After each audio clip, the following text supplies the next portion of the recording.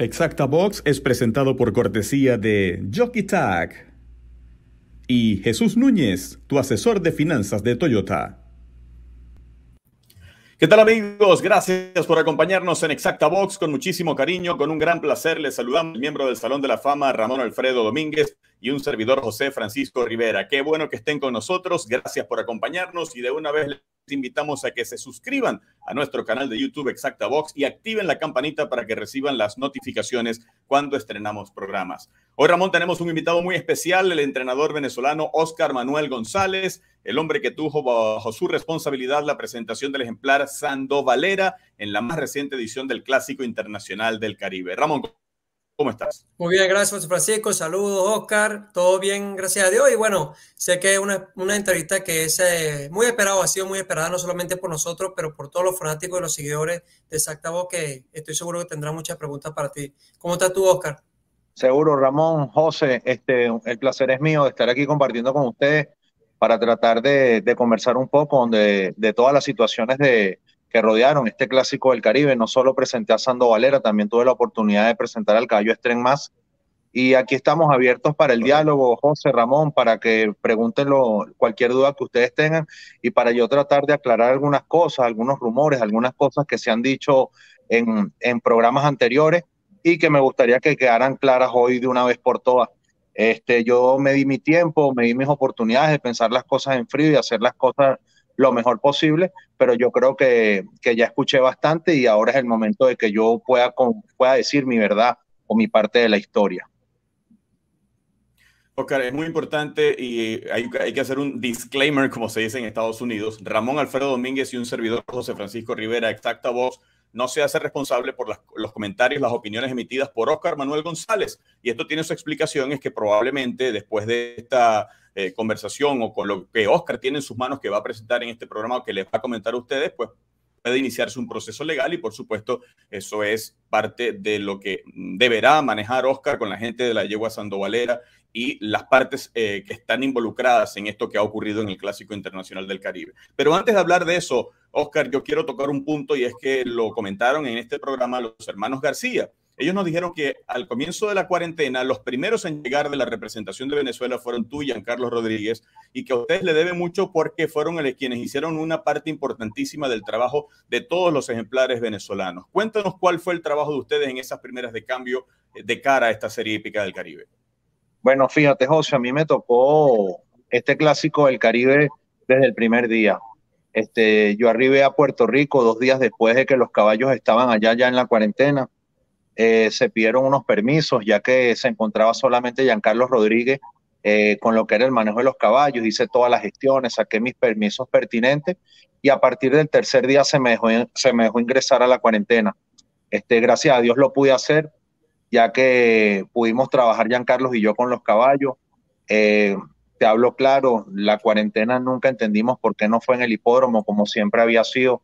Siempre se nos había habilitado justamente donde estuvimos, donde nos recibieron en Camarero, en todas las oportunidades que yo fui a Puerto Rico, que no son pocas, te garantizo que son más de 5 o 6. No te puedo decir un número exacto, pero fueron muchísimas veces. Alguna vez fui como capataz, otra vez fui como asistente y por lo menos 3 veces fui como entrenador, lo que quiere decir que tengo una alta experiencia en Puerto Rico en anteriores participaciones. Caballo Gran Abuelo, la llegó a Gran Fortaleza, una presentada por mi Gran Esmeralda, Pro Champion, Huasca, y alguno que se me debe pasar por ahí. Asisté con Nino Catanese como asistente, el Caballo Gran Abuelo también en la Copa Confraternidad. Entonces mi experiencia en Puerto Rico es bastante grande. Eh, Te puedo decir que esa cuarentena no estaba capacitada para albergar unos caballos de esta competencia, unos puestos sumamente pequeños, unos caballos que había que bajarles la cabeza para que pudieran ingresar en los establos. No había espacio para que ellos pudieran salir a caminar. Sacarlos para tomarles la temperatura era una osadía, se llevaban las cajas por el medio. Sin duda ninguna, la cuarentena no era apta para este tipo de caballos, por ejemplo. Lo que sí te puedo decir que el personal humano de Puerto Rico que nos ayudó en la cuarentena era muy bueno. Todas las personas que estaban ahí nos ayudaron muchísimo porque una cosa es la organización del Clásico del Caribe y otra cosa es las personas que allí trabajaron. Quiero dejar claro esto, Ramón y José, que no toda la gente que esté involucrada en esto actuó de la misma manera. Ahí hay gente de Puerto Rico que nos ayudó muchísimo, que fueron incondicionales con nosotros y vivieron el día a día de lo que fue la desdicha de nosotros y de los caballos venezolanos en este curso. Empezando en esa cuarentena, a los caballos venezolanos no se le dio el respeto que se le debía. Por ejemplo, nunca tuvieron una asistencia veterinaria. El caballo Valracio con una cortada en su corvejón expuesta, grandísima, simplemente se suturó y ahí quedó. Ese caballo no fue tratado, o por lo menos no mientras yo estuve ahí, con antibióticos, haciéndole sus curas en la herida. Yo no vi absolutamente nada de eso. Cuando yo llegué te puedo decir que su posterior estaba inflamado de tal manera que en algún momento pensé que iban a tener que sacrificar el caballo. Gracias a Dios, apenas llegamos a Camarero, se hizo un gran trabajo. Su médico veterinario David Rodríguez y el médico puertorriqueño José García Blanco se encargaron de él y pudieron sacar el caballo adelante, que fue muy importante. El caballo, el de Freud, llegó con una cortada en un ojo, creo que le agarraron 14, 15 puntos, tenía ese ojo así. El caballo José Enrique estaba totalmente inflamado de sus posteriores, nunca se le puso nada. Entonces te puedo decir que empezando por la asistencia veterinaria, la cual, según el reglamento, dice que el país anfitrión es el encargado de proveer a las delegaciones que participan de un servicio médico veterinario en estas instalaciones, ya que al ser una cuarentena, los únicos que pueden ingresar son los médicos de allá. Esa es más o menos la experiencia de la cuarentena. Este no era tu primer evento del Clásico del Caribe, como tú dices, tú lo has hecho varios años y, o sea, que tú eres apto, tú eres una persona que definitivamente puede establecer una comparación, puede decir, mira, esto es algo que no es común. A pesar de todas estas cosas que fueron desafortunadas y para ustedes algo que no es grato, ¿qué explicación se le brindó? ¿Qué explicación le dieron a ustedes después del por qué esta cuarentena se llevó a cabo fuera del hipódromo? No la hubo, la explicación nunca la hubo, de paso, nunca lo entendimos. Hay una cosa bien particular, los caballos venezolanos salieron negativos a piroplasmosis y nos juntaron con un caballo dominicano que estaba positivo, cosa que nunca entendimos. Pero lo peor no es eso, lo peor es que al salir de la cuarentena, todos nuestros caballos salieron negativos, los caballos venezolanos volvieron a salir negativos a piroplasmosis y cuando llegamos al hipódromo nos trataron como caballos positivos a piroplasmosis, cosas que jamás entendimos. Porque ya después que estamos ahí, que se realizaron todos los exámenes, que los realizaron ellos mismos, no entendimos por qué el trato. Bueno, entonces, se cumple el periodo de cuarentena. Oscar, háblanos del trabajo con los ejemplares. ¿Cómo se cumplió después esa labor? ¿Tuvieron algún otro contratiempo? ¿Todo estuvo normal? ¿O bajo qué condiciones llegaron los caballos de Venezuela, al menos los tuyos, a los días de las carreras? Bueno, fíjate, para irnos de la cuarentena estaba pautado que íbamos a salir a las 8 de la mañana. Nos hicieron quedarnos un día más. No sé tampoco el motivo de quedarnos el día más, pero a las 8 de la mañana estábamos pautados a salir. Te puedo decir que el recorrido de la cuarentena al hipódromo era de unos 20 minutos y terminamos saliendo casi a las 3 de la tarde. Esos caballos no comieron ese día, por supuesto, porque iban a ser trasladados en un camión. Todas las vicisitudes ya que ustedes han escuchado en otros programas, sin duda ninguna. ¿Cuál es nuestra sorpresa? Que cuando llegamos al hipódromo de Camarero, la cuarentena, donde siempre se realizó la cuarentena en Puerto Rico, es a donde llegamos. Nosotros pensamos que por los problemas del huracán que hubo, esa parte había desaparecido. ¿Y cuál es mi sorpresa? Que cuando llegamos ahí es la misma cuarentena. Anteriormente se llamaba, la atendía el señor Peter Aponte, una persona que le teníamos muchísima estima porque fue el encargado siempre de recibirnos ahí. Lamentablemente nos enteramos en este viaje que él había fallecido, pero es una persona que fue muy consecuente con nosotros, que siempre fue para colaborar en pos del beneficio del espectáculo, porque al final el que da el espectáculo es el caballo, no somos nosotros, ni más nadie. La gente se va para allá es a ver a los caballos. Cuando llegamos allá y vemos que las instalaciones están realmente nuevas, bonitas, no entendimos por qué tuvimos que hacer la cuarentena fuera del hipódromo entonces. Cuando llegamos ahí, lo primero que hacen es ponernos las bragas esas que uno parece un astronauta, guantes de por sí. La foto que tú publicaste, José, salgo yo con unos guantes, porque así teníamos que trabajar con unos guantes, con unas botas, con unas bragas blancas que parecemos de la NASA, no parecíamos cuidadores de caballos, y nos dijeron que los caballos de nosotros iban a ser tratados como si fueran positivos a piroplasmosis, cosa que con exámenes se demostró que no fue así. Esa fue la primera sorpresa que nos llevamos. al llegar a Camarero, al hipódromo. Luego empieza... Sí, sí. Pregunta, Oscar, cuando se presenta esa situación y cuando comienzan estos problemas, ¿acuden a alguien? ¿Hay alguna autoridad, la Confederación Hípica del Caribe, o hay alguien a quien ustedes digan, oye, ¿por qué pasa esta situación si los ejemplares no son positivos a perioplasmosis? Fíjate, nosotros tuvimos mucha ayuda de muchas personas. Empezamos por la delegación representada por Luigi Migletti, Gustavo Sansón y José Sajía, como parte de la Confraternidad Hípica del Caribe. A todos ellos les hicimos llegar nuestras quejas todo el tiempo para que ellos por favor nos ayudaran a agilizar todos estos procesos de la manera más rápida necesaria, pero lamentablemente para ellos y para nosotros todo fue infructuoso, ya que hasta el día de la carrera se nos trató como caballos de piroplasmosis. Allá hubo mucha gente que estuvo siempre dispuesta a ayudarnos, por ejemplo el periodista Joe Bruno. De verdad que yo no sé cuántas veces llamé yo a Joe durante mi estadía en Puerto Rico para que me ayudara a solucionar problema tras problema, porque de verdad se presentaban problemas de a 5 y a 6 problemas diarios, una cosa diferente. De verdad, yo en todas mis experiencias en clásicos del Caribe anteriores jamás había vivido algo como en este clásico, José y Ramón. Cuando tú dices que ustedes tenían que trabajar así como en la foto, con guantes y quizás con una braga, cuando yo escucho de ese nivel de salud, de sanidad tan alto, es algo que no entiendo lo siguiente. Si tú me dices que tú eres un empleado del hipódromo y que tú tienes que quizás administrar medicamentos a varios caballos, no solamente en una cuadra, en otra, totalmente entiendo eso, ¿no?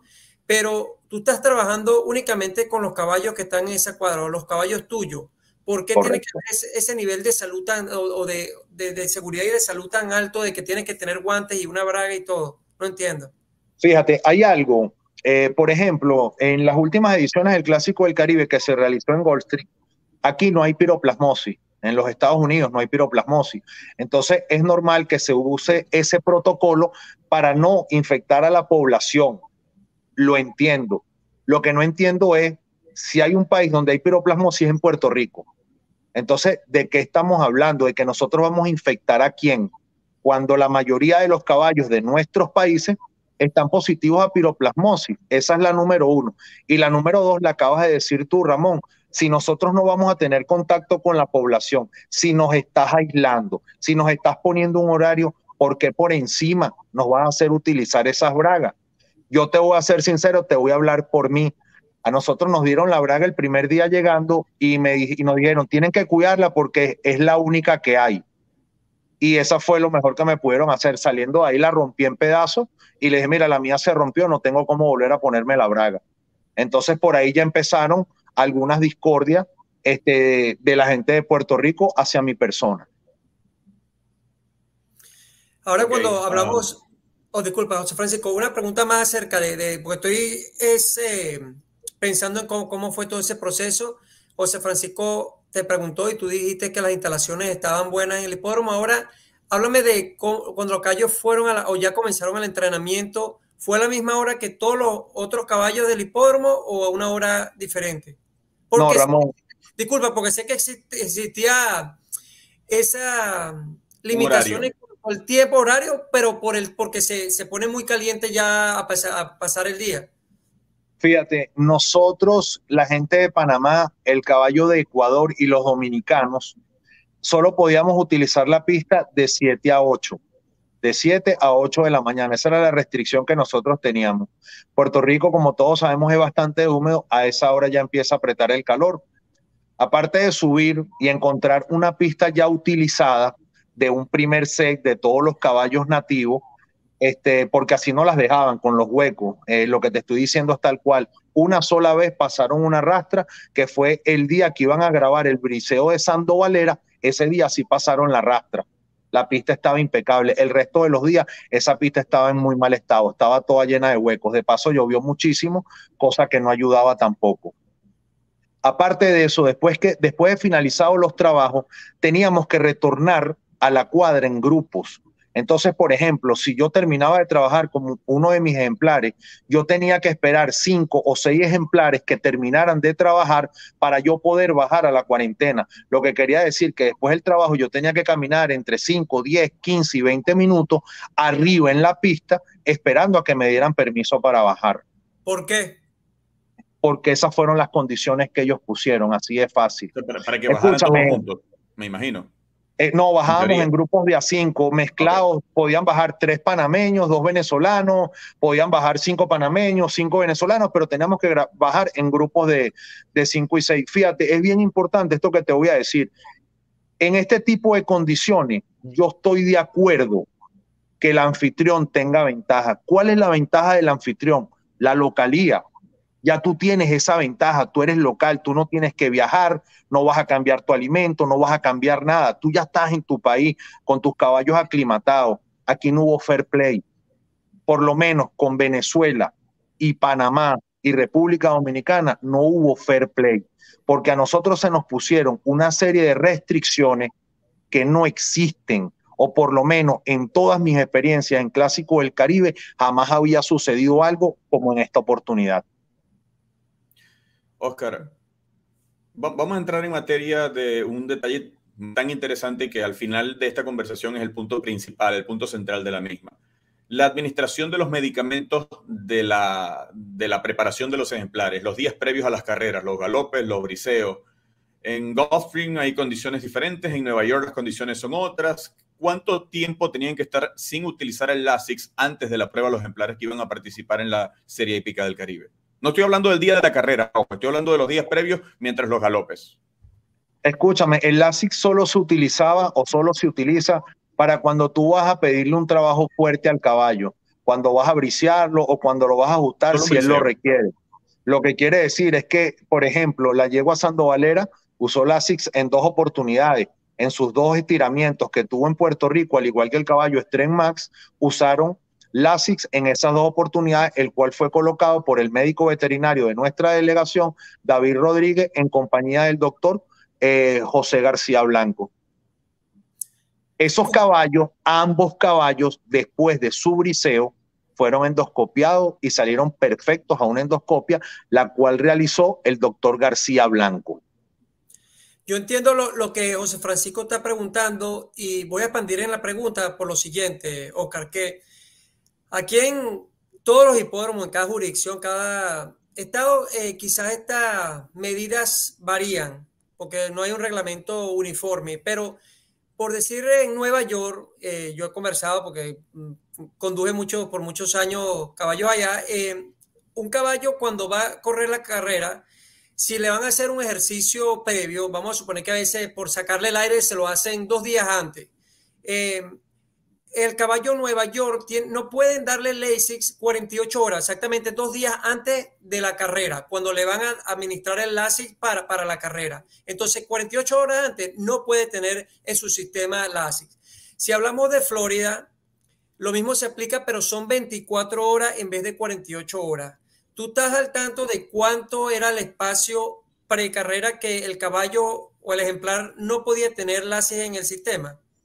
Fíjate, Ramón, no lo sé, te explico por experiencia propia, porque no iba a utilizar el Lasix ni 24, ni 48, ni 72 horas antes. Yo simplemente utilicé el Lasix por última vez el sábado anterior a la carrera. Entonces no tenía por qué buscar, o sea, no quise por qué indagar cuándo era la última puesta del Lasix, porque para mis ejemplares no iba a ser necesaria. Ok. Oscar, entrando en lo que fue el día de las carreras, hablemos de Strength Mask, el primero de los presentados. Cuéntanos en qué condiciones llegó a la cuadra después de la carrera. ¿Qué ocurrió con este ejemplar? Fíjate, Strength Mask fue el caballo que me enseñó, que me abrió los ojos, por decirlo de alguna manera. Y lo que voy a decir, lo voy a decir con toda la responsabilidad del caso. Vuelvo y repito, como dijiste tú al principio, aquí lo que se está diciendo es mi responsabilidad y así lo voy a asumir ante cualquier cosa. Cuando le fueron a colocar el Lasix a Strength Mask, te voy a explicar algo. Strength Mask, de todos los caballos que participaron en todas las competencias del Clásico del Caribe, dificulto dificulto que haya un caballo que estuviera mejor que él antes del día, hasta el día de la carrera. De por sí, la taquilla en Puerto Rico así lo refleja. Para mí era el caballo más fijo de toda la serie hípica. Era un caballo que se adaptó perfectamente, que trabajó extraordinario, que todo lo que hizo parecía un caballo de Puerto Rico. No le hizo falta aclimatarse nunca. Cada día lo hacía mejor. Para mí era impresionante el progreso del caballo. Un caballo que llegó al 100% allá, pero su progreso fue evidente estando en Puerto Rico. ¿Qué es lo que pasa? ¿Qué es lo que él me enseña? El día de la carrera, con mi experiencia como capataz, como asistente y como entrenador, te puedo decir que jamás había visto una reacción como esa. A ese caballo se le colocaron 10 cc de Lasix. Después de colocar el Lasix, automáticamente a los 15, 20, 25 minutos, 30 minutos, los caballos empiezan a orinar. Es una reacción normal de cuando tú utilizas ese medicamento. 20 minutos después, yo compré una silla de playa, la cual tenía puesta enfrente del puesto del caballo, ya que era el día de su carrera y quería estar pendiente de todos los detalles. Pasados 20 o 25 minutos, le comento al doctor David Rodríguez, le digo, doctor, es increíble que este caballo con 10 cc de Lasix no haya orinado una sola vez. Entonces él me dice, quédate tranquilo, que Oscar, ya va a orinar. Un segundo, Oscar. Quiero detenerme en este punto. Cuando le colocaron el Lasix a Strength Mask, tú estabas presente, ¿quiénes más estaban presentes y quién inyectó al ejemplar Strength Mask? ¿Quién le colocó el Lasix?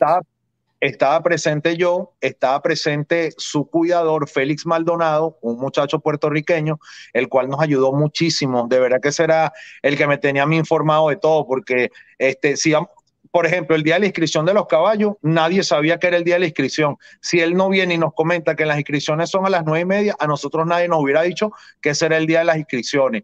Nos tenía al tanto con los horarios de la pista, de verdad que Félix, el popular Chongo, que aparte es entrenador allá en Puerto Rico, nos ayudó muchísimo. Él estaba también ahí y el doctor médico veterinario David Rodríguez. El caballo fue inyectado por un médico federal ¿cuál es mi primera sorpresa? Por ejemplo, aquí en Gulfstream, cuando vienen a poner... Un segundo también para aclarar esto, porque aquí lo que queremos es que todas las personas estén más enteradas, seguro. Lo más enterados posible. Un médico federal o una persona federal, se dice que un veterinario que pertenece al hipódromo, al estado, o a quien es un veterinario público o del estado, o con la autoridad dentro del hipódromo para hacer esto, pregunto. Es correcto, es un médico veterinario federal, supongo que contratado por camarero para poner los Lasix a los caballos, supongo que nacionales y los que vienen de afuera. Los de la Feria del Caribe. Exactamente. ¿Cuál es mi primera sorpresa? Que cuando él llega con una jeringa de 10 cc cargada. Normalmente aquí en Gulfstream viene el médico, te pregunta qué cantidad de Lasix va a llevar, tú le dices 4, 5, 10, lo que sea, y él delante de ti toma el frasco, saca la cantidad indicada y se la coloca a tu caballo. Mi primera sorpresa es que él llegó con una jeringa de 10 cc. Entonces yo le digo, doctor... Oscar, te voy a volver a interrumpir y disculpa, Ramón, también. No te preocupes, Ese mismo veterinario que inyecta en Gulfstream también es una persona que trabaja para el estado de Florida, me imagino, o para el hipódromo. Es correcto, tiene la para el estado de para Florida. hacer el mismo trabajo que hizo el veterinario de Puerto Rico. Pregunto, ¿es así? Totalmente igual, totalmente igual. Es un médico federal encargado de eso. Pertenece al estado de la Florida. Yo supongo que ya pertenecerá a Puerto Rico.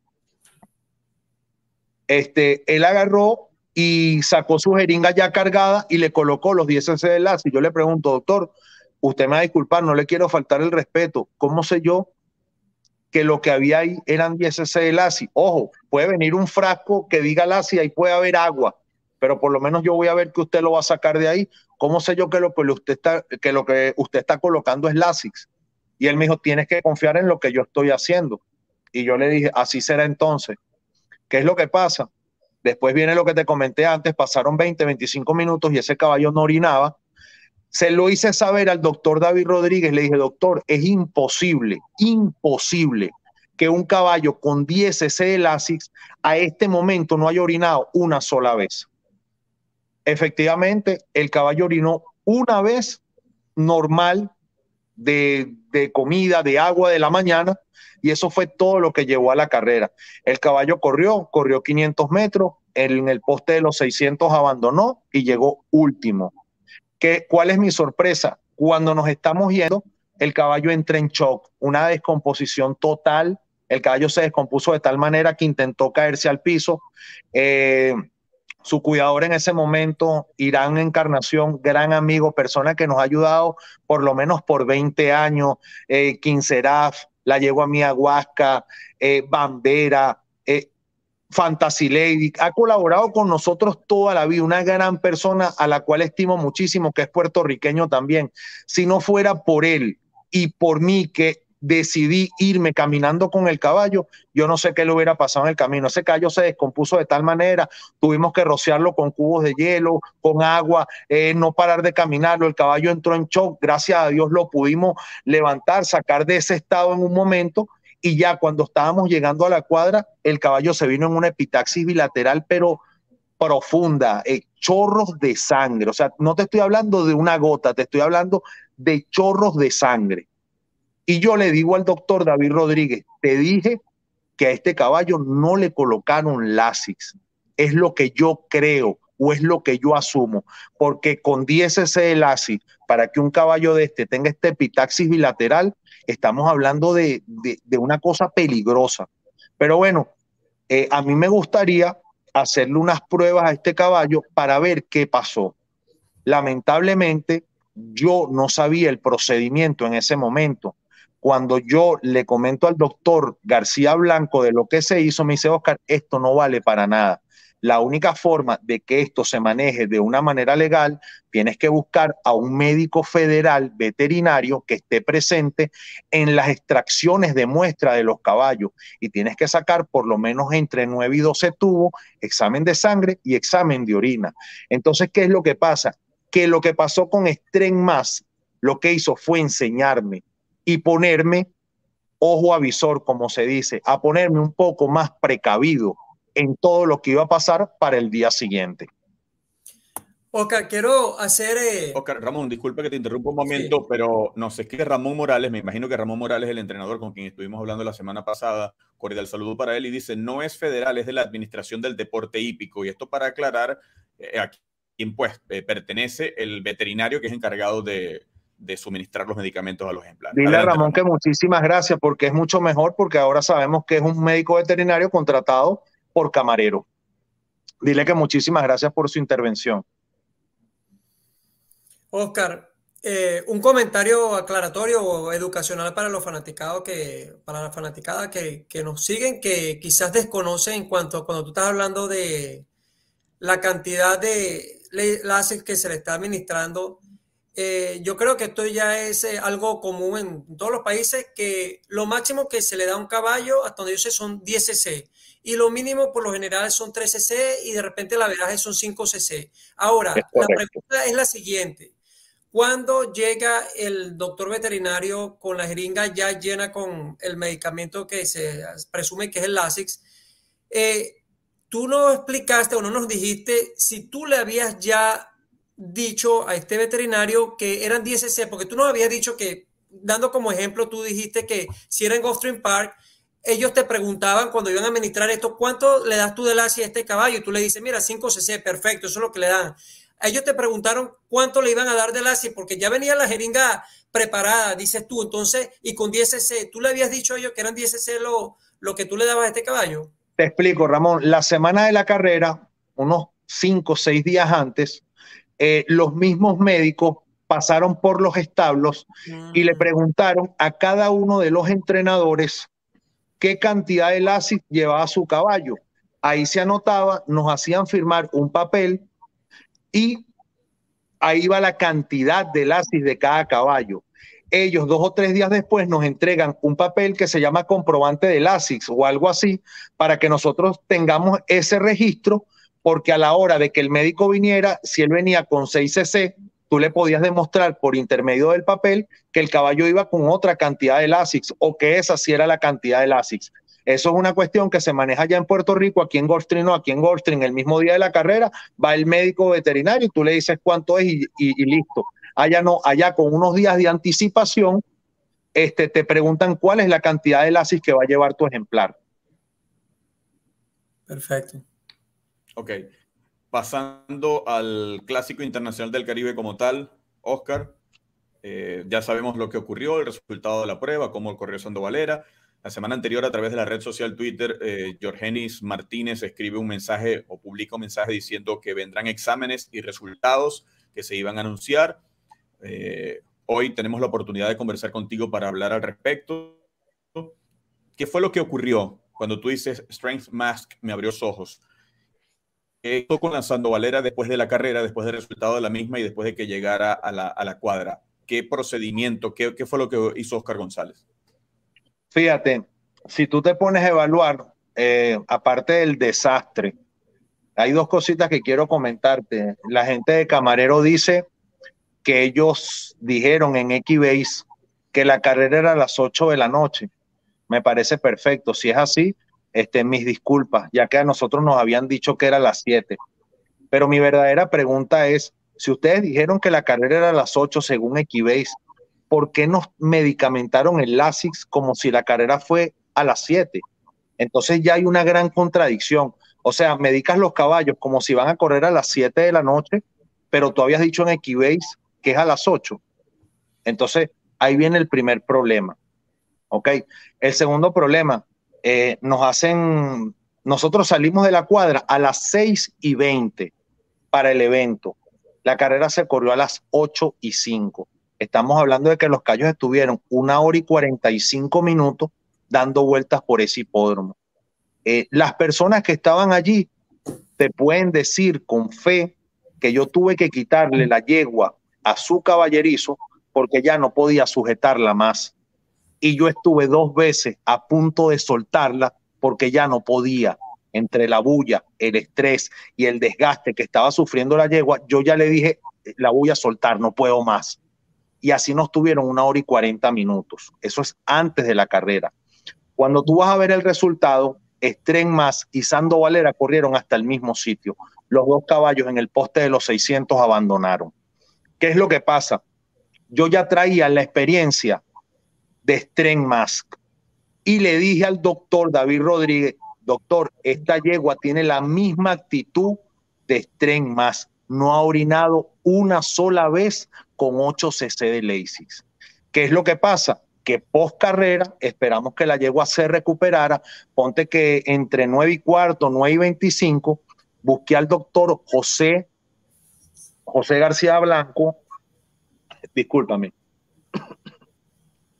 al doctor José García Blanco, busqué al médico veterinario de Venezuela, David Rodríguez, buscamos a la médico federal, Catherine Dersmith, para que fueran testigos del proceso de recolección de muestras que se le iba a hacer a Sando Valera 1 hora y 20 minutos después de la carrera. No te estoy hablando del día siguiente, te estoy hablando del mismo día de la carrera. Esas muestras de sangre y de orina fueron enviadas, aquí lo tengo, no lo puedo enseñar porque no se me permite por leyes federales. Oscar, disculpa, para reiterar, ¿cuándo, en qué momento le hicieron la prueba? 1 hora, 20 minutos después de la carrera, dijiste. Después de la carrera, te estoy hablando que entre 9:15 y 9:30 aproximadamente se le realizaron todas las extracciones de muestras de sangre y de orina a la yegua Sando Valera. Te repito, como testigo, mi persona, el señor Irán Encarnación, el médico veterinario de Puerto Rico, José García Blanco, el médico federal, Catherine Dersmith, estábamos todos allí presentes en la extracción de muestras de Sando Valera. Todos esos resultados se enviaron al día siguiente con el protocolo adecuado a la Universidad de Cornell, que es una de las más reconocidas a nivel mundial en doping, que es esta hojita que está aquí. En esa hojita, a la yegua Sando Valera, te voy a explicar algo. Cuando yo le digo al doctor para enviar estas muestras, me dice que esas muestras pueden atentar contra mi carrera como entrenador. ¿Por qué? Porque en esas muestras van a salir más de 36 drogas diferentes. Y si esa yegua estaba positiva a algún medicamento el cual estaba prohibido, a mí se me iba a juzgar y sancionar de acuerdo a las leyes. Y yo le dije al doctor García Blanco, si es por no entrenar más, si esa yegua tiene algo, que me suspendan de por vida, yo no tengo ningún problema, pero vamos a hacer todo esto como Dios manda. ¿Qué es lo que pasa? Que después de evaluar 36 muestras diferentes, yo lo único que necesitaba era que esta yegua saliera positiva a fenilbutazone, que es la popular buta, que es un medicamento que se puede poner 24 horas antes, y necesitaba que la yegua saliera positiva a furazemide. Y aquí está el resultado. Ella solo salió positiva a fenilbutazona, lo que quiere decir que la yegua Sandovalera corrió el Clásico del Caribe sin LASIX según la Universidad de Cornell. ¿Ok? Aquí está, según la Universidad de Cornell, donde se hicieron todas las muestras, la yegua Sandovalera participó sin LASIX en el Clásico del Caribe.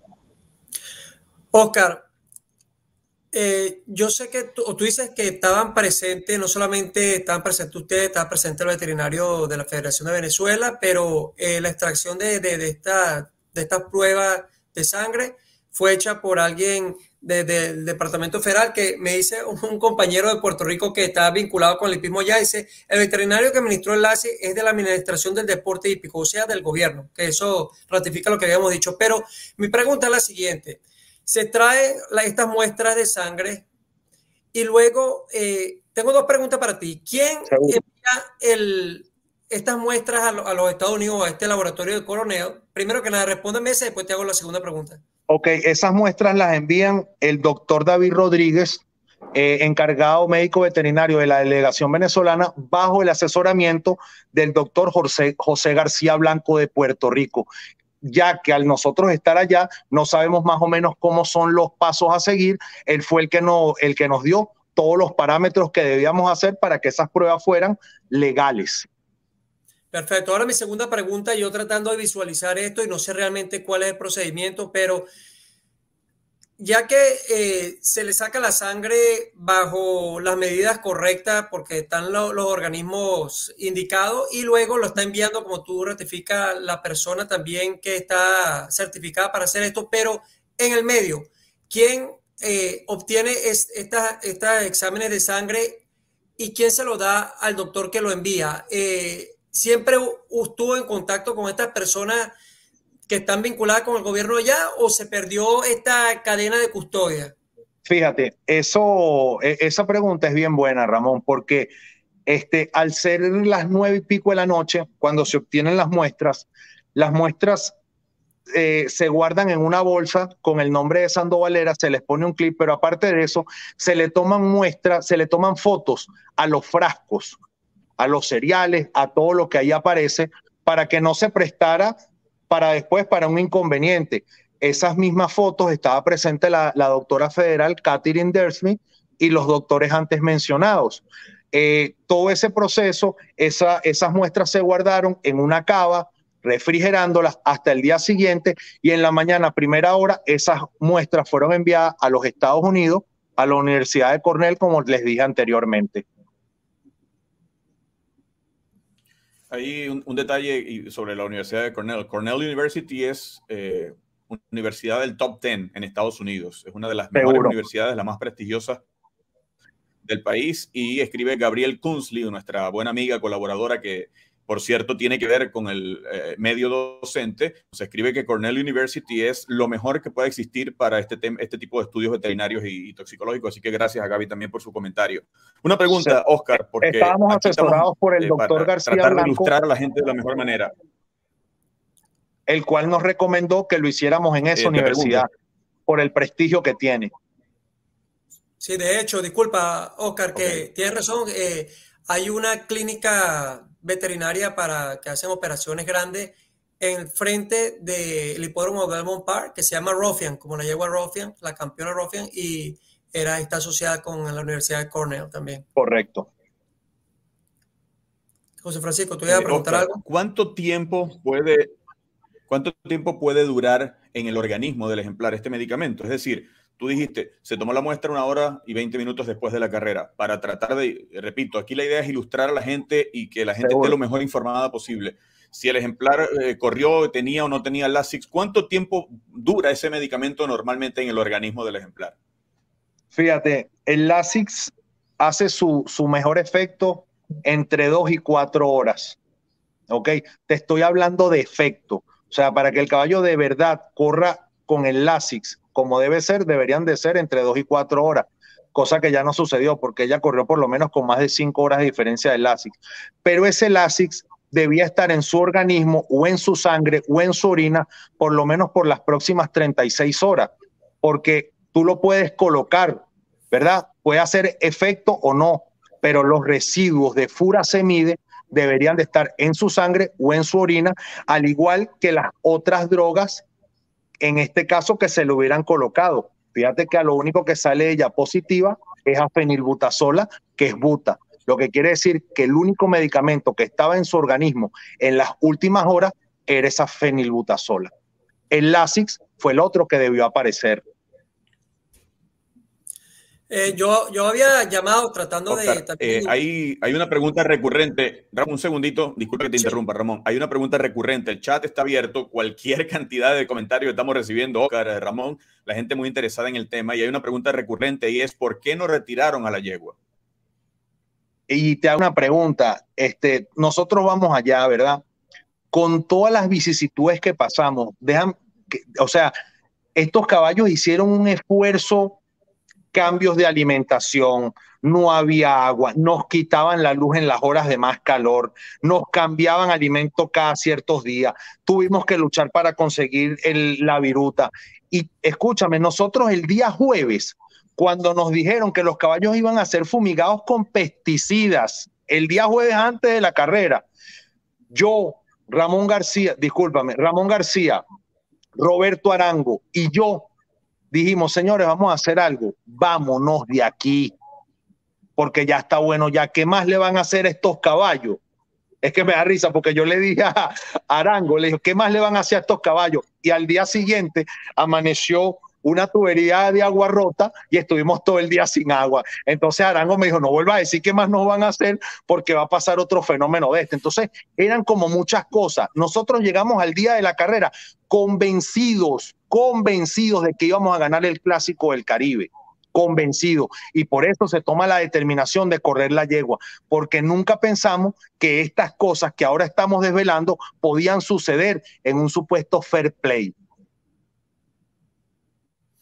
Ok, yo comentaba que yo tratando de informarme bien acerca de esto, por lo menos de medicamentos yo desconozco, pero le pregunté a un entrenador, un gran amigo mío que entrena en Nueva York, cuál era el tiempo óptimo para la ASICS, y entonces me dice que después de 4 horas y media se pierde bastante el efecto. Tú no quieres que pase 4 horas y media, y obviamente aquí pasó. Y le pregunté a unas amigas veterinarias de José Francisco de Miedo, que son de Chile, y ellas me dijeron que fíjate tú, a pesar de que hablan en español, me dice: mira, el nombre Lasix, las últimas 3 letras son 6, que es el número 6 en inglés, y es precisamente ese es el periodo de alta duración que tiene este medicamento, son 6 horas. Sin embargo, claro, lo óptimo, como me dice mi compañero, eran 4 horas y media. Ella sí confirmó lo que tú decías, que el medicamento debe estar en el organismo del equino por 7 días. O sea, que si Correcto. después de esos 7 días, quizás no, pero en ese periodo, si le sacan la sangre, va a aparecer.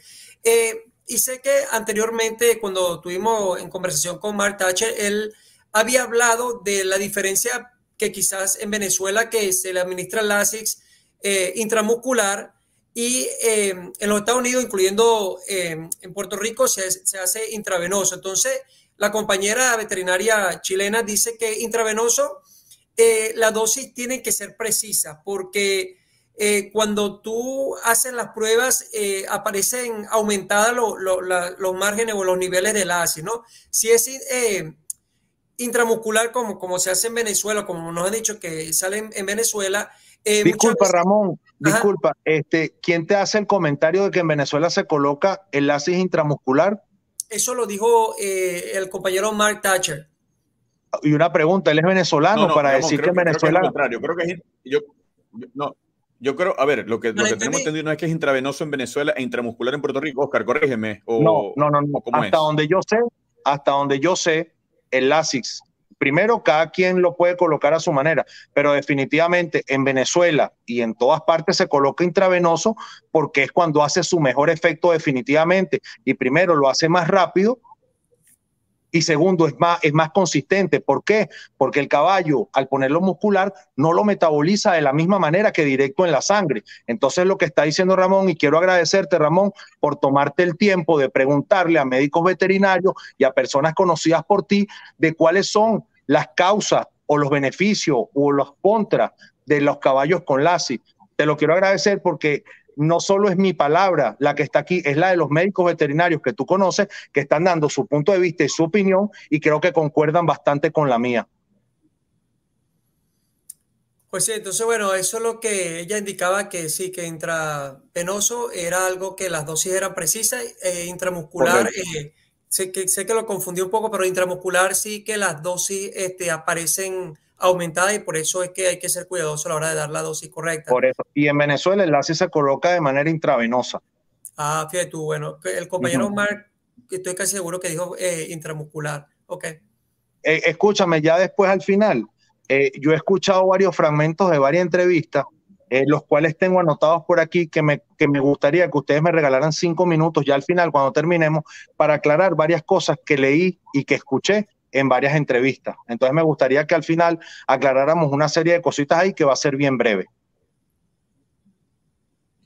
Oscar, voy a leer otro comentario. Te repito, hemos leído o hemos recibido cualquier cantidad de comentarios en este programa, pero por supuesto tengo que leerlo porque es parte de lo que ya tú comentaste y esto es un punto muy importante en todo este proceso y también lo escribe Ramón Morales, que yo me imagino que es Ramón Morales, el entrenador de Tamborero, quien estuvo con nosotros la semana pasada.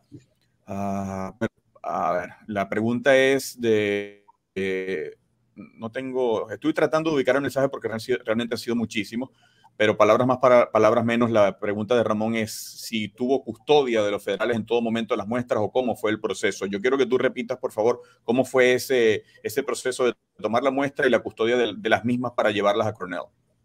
Fíjate, previendo esto, para que Ramón esté un poquito más tranquilo, pues ya también en el clásico estaba bastante nervioso. En su cara se veía que no podía dormir, subía todos los días a ver trabajar a Sandovalera, la seguía al aparato, después con el caballo José Enrique. Entonces yo entiendo su mortificación. De paso quiero felicitarlo públicamente por ganar el Clásico del Caribe, entre comillas, porque este clásico para mí va a tener un gran asterisco, porque pienso, como te dije al principio, el fair play no existió y ahora con esto mucho menos. Las muestras se quedaron a cargo del doctor David Rodríguez.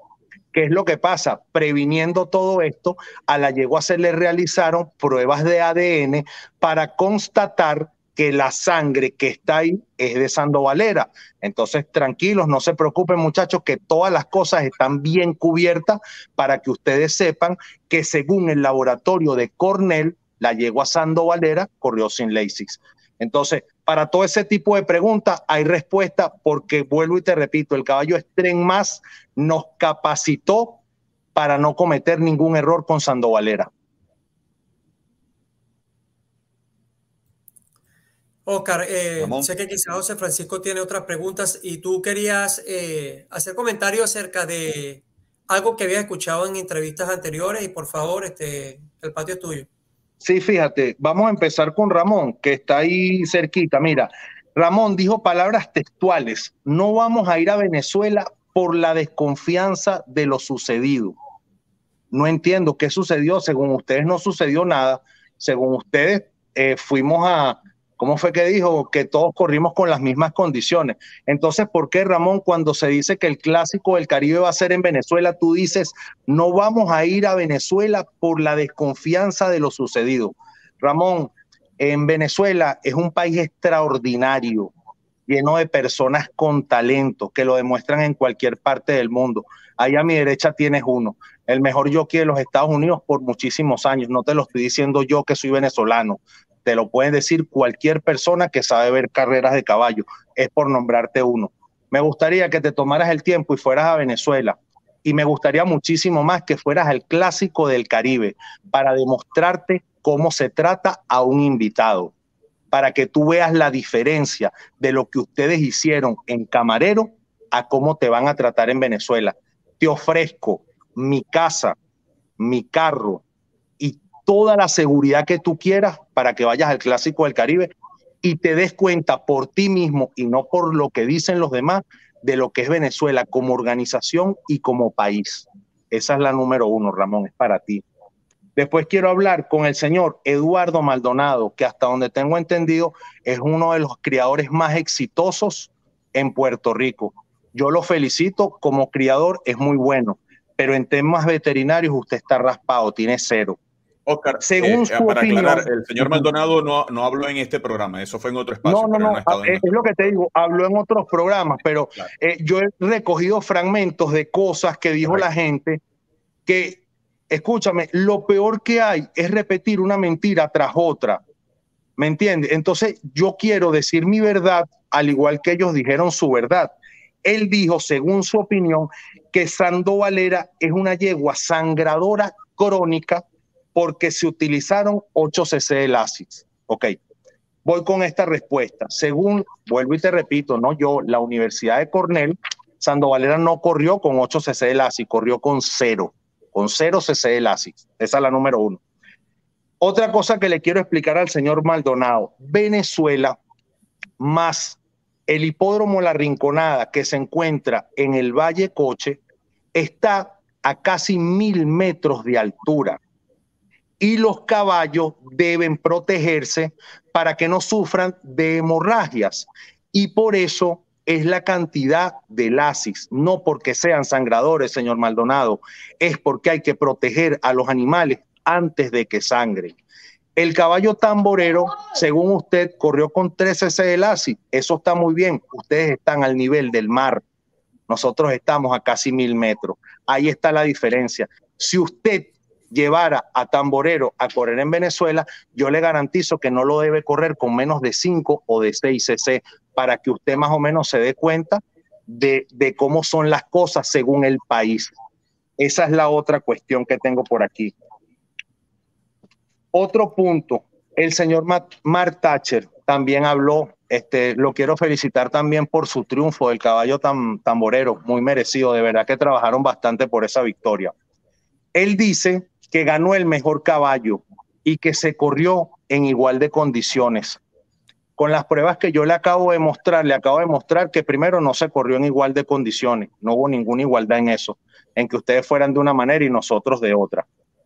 Y después de todo lo acontecido y que todo lo que se hizo para los caballos tanto de Venezuela como Panamá, señor Thatcher, con todo el respeto, desde su oficina con aire acondicionado, no se ven las cosas de la misma óptica que nosotros la vivimos abajo en la cuarentena, en la cuadra. Con todo el respeto que le tengo, con toda su fama de gran propietario que es en Puerto Rico, lo felicito por su triunfo, vuelvo y le repito, pero definitivamente desde su oficina no se ve el Caribe igual a como lo vivimos nosotros que estábamos abajo en las cuadras, ¿oyó? Hay otra persona, un periodista hípico venezolano de nombre José Daniel Gil. Lo que más me duele de esta persona es que es venezolano. Ramón y José, yo creo que ustedes como venezolanos, al igual que yo, se sienten sumamente orgullosos de nuestro país. Ramón, tú tienes una gran campaña en los Estados Unidos, para nada es un secreto, pero tus inicios fueron en Venezuela. Tú lo aprendiste en Venezuela, después viniste acá a perfeccionarte como profesional y eres la persona que eres porque lo aprendiste en Venezuela. Te enseñaron en Venezuela a ser persona, porque nadie tiene un comentario malo sobre ti, y a ser un gran profesional. José Francisco, lo mismo digo para ti. Lo que aprendiste lo aprendiste en Venezuela y viniste al exterior a demostrar tu talento. Yo puedo decir exactamente lo mío, porque yo puedo ser bueno, malo, como entrenador, como lo que sea, pero si tú buscas referencias de mí como persona, yo creo que de cada 10, 9 te van a hablar bien de mí. Este señor José Daniel Gil agarró y, aparte de todo lo que nosotros estamos viviendo, quiso hacer como chistes de política. Señores, aquí en el Clásico del Caribe no se estaba hablando de política, se estaba hablando de una competencia de caballos. de una igualdad de competencia de caballos de Venezuela contra Panamá, contra Puerto Rico, contra Ecuador y contra todos los demás. Aquí el tema político jamás se abordó. Yo quiero ir un poquito más allá. Para nadie es un secreto que el superintendente de actividades hípicas, el señor Antonio Álvarez, es una de las caras más fuertes del chavismo en Venezuela. Para nadie es un secreto. Y hoy en día él es la persona que es el presidente del hipódromo La Rinconada. No sé si han tenido la oportunidad de ver al hipódromo, un hipódromo que está totalmente remozado, bello, está todo bien cuidado, está bien bonito. Ojalá tengan la oportunidad de ir al Clásico del Caribe el año que viene. Fíjate en esto, yo tengo una amistad con Antonio Álvarez desde que tenemos 5 o 6 años. Los dos somos de Los Teques, nos criamos en la misma zona. Él sí llegó a las grandes ligas, tú no pudiste. Exacto. Fíjate, nosotros siempre teníamos esa disputa de quién era mejor. Yo te garantizo que en el béisbol menor yo fui mucho mejor que él, pero por bastante. Pero los números no me respaldan. Él llegó a grandes ligas mientras yo jugaba softball con el equipo de entrenadores. Entonces, escúchame, no puedo decir que de verdad el hombre me ganó. Pues. A él, con él me une una gran amistad desde niños, porque nos criamos desde los 5, de los 6 años en la calle juntos. De paso compartimos todo lo que fue jugar béisbol menor y somos grandes amigos a la fecha. Ojo, él tiene su postura política y yo tengo la mía. Yo no tengo nada que ver en estos momentos con cuestiones políticas, no me interesa nada de política.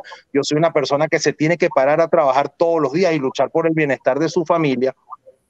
Y no comparto muchas de las cosas de la política. Pero ¿qué pasa? Él ahorita está en el hipódromo y para mí él está haciendo grandes cosas en el hipódromo. Entonces esta persona, José Daniel Gil, creo que no debe, primero, meter política en esto y segundo, como venezolano, creo que no debería de hacer chistes de la situación política de Venezuela y chistes de lo que nosotros, porque me refiero a nosotros como delegación, pasamos en ese hipódromo. Me parece de muy mal gusto. Ramón, ¿tienes alguna otra pregunta para Oscar? No, lo único que, bueno, para concluir en cuanto a este viaje a Puerto Rico, me gustaría tengo entendido que el regreso de los ejemplares se realizó hoy y que me gustaría que escucháramos de tu boca cómo regresó no solamente Sandovalera, pero todos los ejemplares venezolanos. Mira, todos los caballos estaban bastante bien. Gracias a Dios tuvimos unas personas ahí. Es más, mira, te voy a decir, mira, el primero es Edwin Rosario, que era el encargado de la cuarentena. Este muchacho fue para nosotros de vital importancia. De verdad que cada vez que le pedíamos algo, mira, por ejemplo, el día que no había agua, el hombre salió y buscó una manguera, la pegó de un sitio para que nosotros pudiéramos llegar los potes de agua. Cuando faltaba alimento era el primero que se iba para una cuadra y buscaba un saco. Edwin Rosario, el encargado de la cuarentena, 1000 puntos con nosotros. No tienes idea todo lo que nos ayudó ese señor. Después te puedo hablar de las personas que trabajaron conmigo. Félix Maldonado y Irán Encarnación. Ellos fueron los que cuidaron mis caballos. Se dieron de lleno, trabajaron durísimo todos los días. Mi agradecimiento para ellos. Mi galopador, Juan Oscar Colón, el cual se hizo cargo de los 2 caballos allá, trabajó con el mayor cariño, se fajó todos los días con los caballos. Mi herrero, Adolfo Cordero, tremenda persona. Mi herrero aquí en Gulfstream Park también se tomó la molestia de ir hasta Puerto Rico a herrar mis caballos, cosa que le agradezco muchísimo. Todas estas personas que te acabo de nombrar, que trabajaron en mi equipo, todos son puertorriqueños. Yo no tengo una sola cosa mala que decirte de ellos. Personas extraordinarias, personas que sin yo decirle nada llevaban desayunos todos los días, nos llevaban a almorzar, nos querían llevar a conocer, pero lamentablemente el tiempo no nos los permitía. Personas extraordinarias, nacidas en Puerto Rico, que estuvieron en mi equipo de trabajo. Oscar, ¿bajo qué condiciones se quedaron los ejemplares, ya que no pudieron regresar temprano a Venezuela? Si no me equivoco, por un desperfecto mecánico en el avión que tenían que buscarlos. Eso es lo que tengo entendido. Por favor, aclárame. Así fue, mira. Lamentablemente. ¿Y cómo fue el cuidado de los ejemplares estos días que tuvieron que quedarse? Bueno, fíjate, lamentablemente el avión que se iba a encargar del regreso de los animales se averió en Surinam o algo así, nos comentaron, se le dañó una turbina, entonces la turbina tenía que viajar a un sitio para que arreglaran el avión, para que fueran a buscarlo. De verdad fue bastante engorrosa la situación. Lamentablemente fueron cosas que se escaparon de las manos de todos nosotros, ya que nosotros nos quedamos aislados totalmente, tuvimos que esperar hasta el día de hoy para poder sacar los animales. Estas personas que te nombré fueron las personas, junto con el doctor David Rodríguez, que hizo un trabajo extraordinario, excepcional. De verdad que el médico veterinario David Rodríguez se fajó con la delegación de Venezuela. A pesar de todos los problemas, de todo lo que sucedió, el hombre siempre estuvo ahí firme y se quedó hasta hoy, hasta el último día, para ver que los caballos estuvieran en salud. Te puedo decir, ya que tuve contacto con él todos los días, que los caballos se fueron en perfecto estado. Ya los caballos estaban un poquito estresados por los días ahí, tú sabes, salían poco del puesto porque ya el personal no era suficiente para todo, pero los caballos estuvieron bien alimentados, con sus buenas camas, y gracias a Dios no les faltó nada. La gente de allá, vuelvo y te repito, se portó sumamente bien con nosotros y con el después del tiempo de los caballos que se quedaron ahí. Ramón, ¿tienes alguna pregunta? No, no tengo ninguna otra pregunta. Oscar, finalmente, mi última pregunta es, después de tener este resultado en la mano, esa prueba que tú tienes de Cornell, ¿ustedes qué van a hacer? ¿Van a ir a alguna instancia considerando lo que tienen en sus manos? Fíjate, estos papeles, este resultado lo tengo yo hace ya algún tiempo. Lo que pasa es que no quería comentar nada. Mi abogado, el doctor Luis Shirley, que va a representar en este caso a los dueños de Sandovalera, a la yegua Sandovalera, ya están preparando todos los papeles necesarios, primero para hacer un reclamo, porque es lo primero que se hace en estos casos, un reclamo, de saber el por qué suceden estas cosas. Y a partir de ahí, ya el doctor Shirley, Luis Shirley, un abogado muy reconocido en Panamá, lo conozco porque fue el dueño del caballo Dixie Empero, el cual tuve la oportunidad de entrenar yo, y hicimos una gran amistad y él decidió ayudarme en todo este proceso. Entonces vienen cosas por ahí, José Francisco y Ramón, pero ya son cosas legales que yo no manejo, son cosas legales que se van a entender con el señor Luis Shirley. Una de las cosas por las cuales no puedo mostrarte el papel abiertamente es por eso, porque eso, como lo dice aquí, es de uso personal.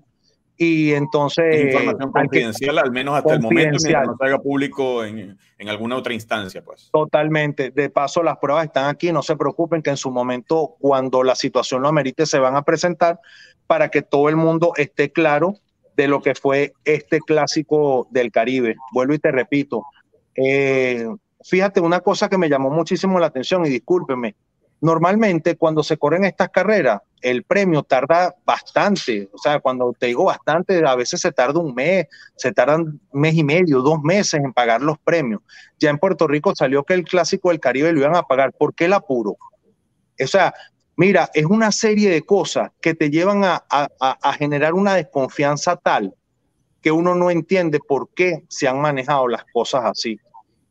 Yo espero que con lo que dije yo hoy aquí no se ofenda a nadie. Estoy abierto al diálogo, siempre y cuando lo hagan como yo, con pruebas en la mano. Si ustedes me demuestran con pruebas que lo que yo estoy diciendo es mentira, yo asumo toda mi responsabilidad. Oscar, Maestra, muchísimas gracias por permitirnos escuchar tu experiencia y, bueno, también que el público pueda hacer preguntas y conocer más acerca de todo lo que sucedió de tu parte en Puerto Rico. Y bueno, esto ha sido algo muy informativo para nosotros. Seguro, me gustaría saber ahora la opinión de las otras personas después de saber esto, que hablaron bastante, yo los dejé que hablaran.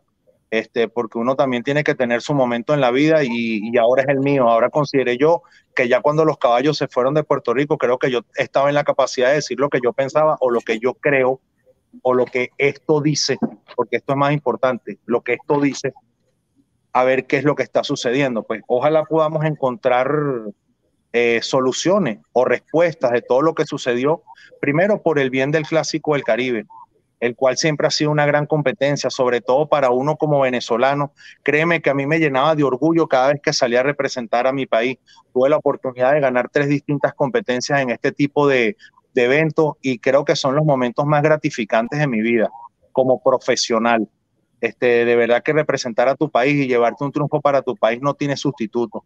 Y que estas cosas se vean empañadas de esta manera, me parece absurdo. Me parece que no estamos para eso, que estamos para sumar, que estamos para hacer las cosas de una mejor manera.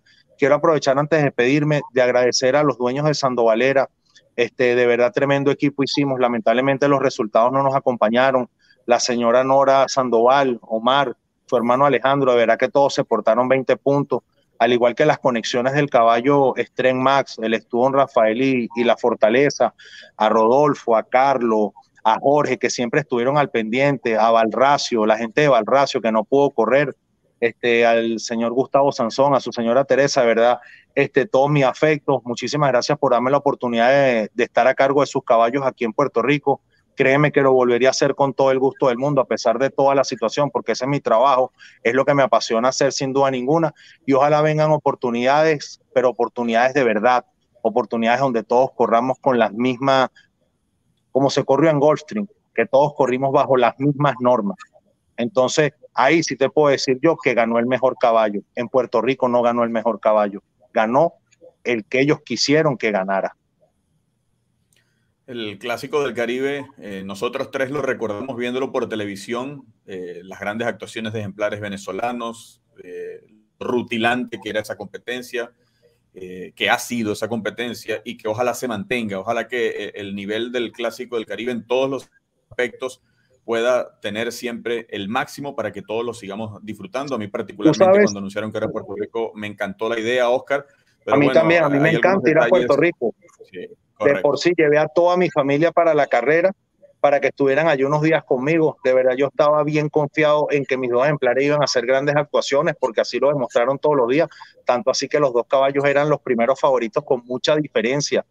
Y ahí la gente que jugaba los caballos era de Puerto Rico, no era de Venezuela, porque ahí no había muchos venezolanos, ya que por el tema de visado no se hacía tan fácil. Entonces la gente de Puerto Rico consideró que Stren Max y Sandovalera eran los principales favoritos de la carrera.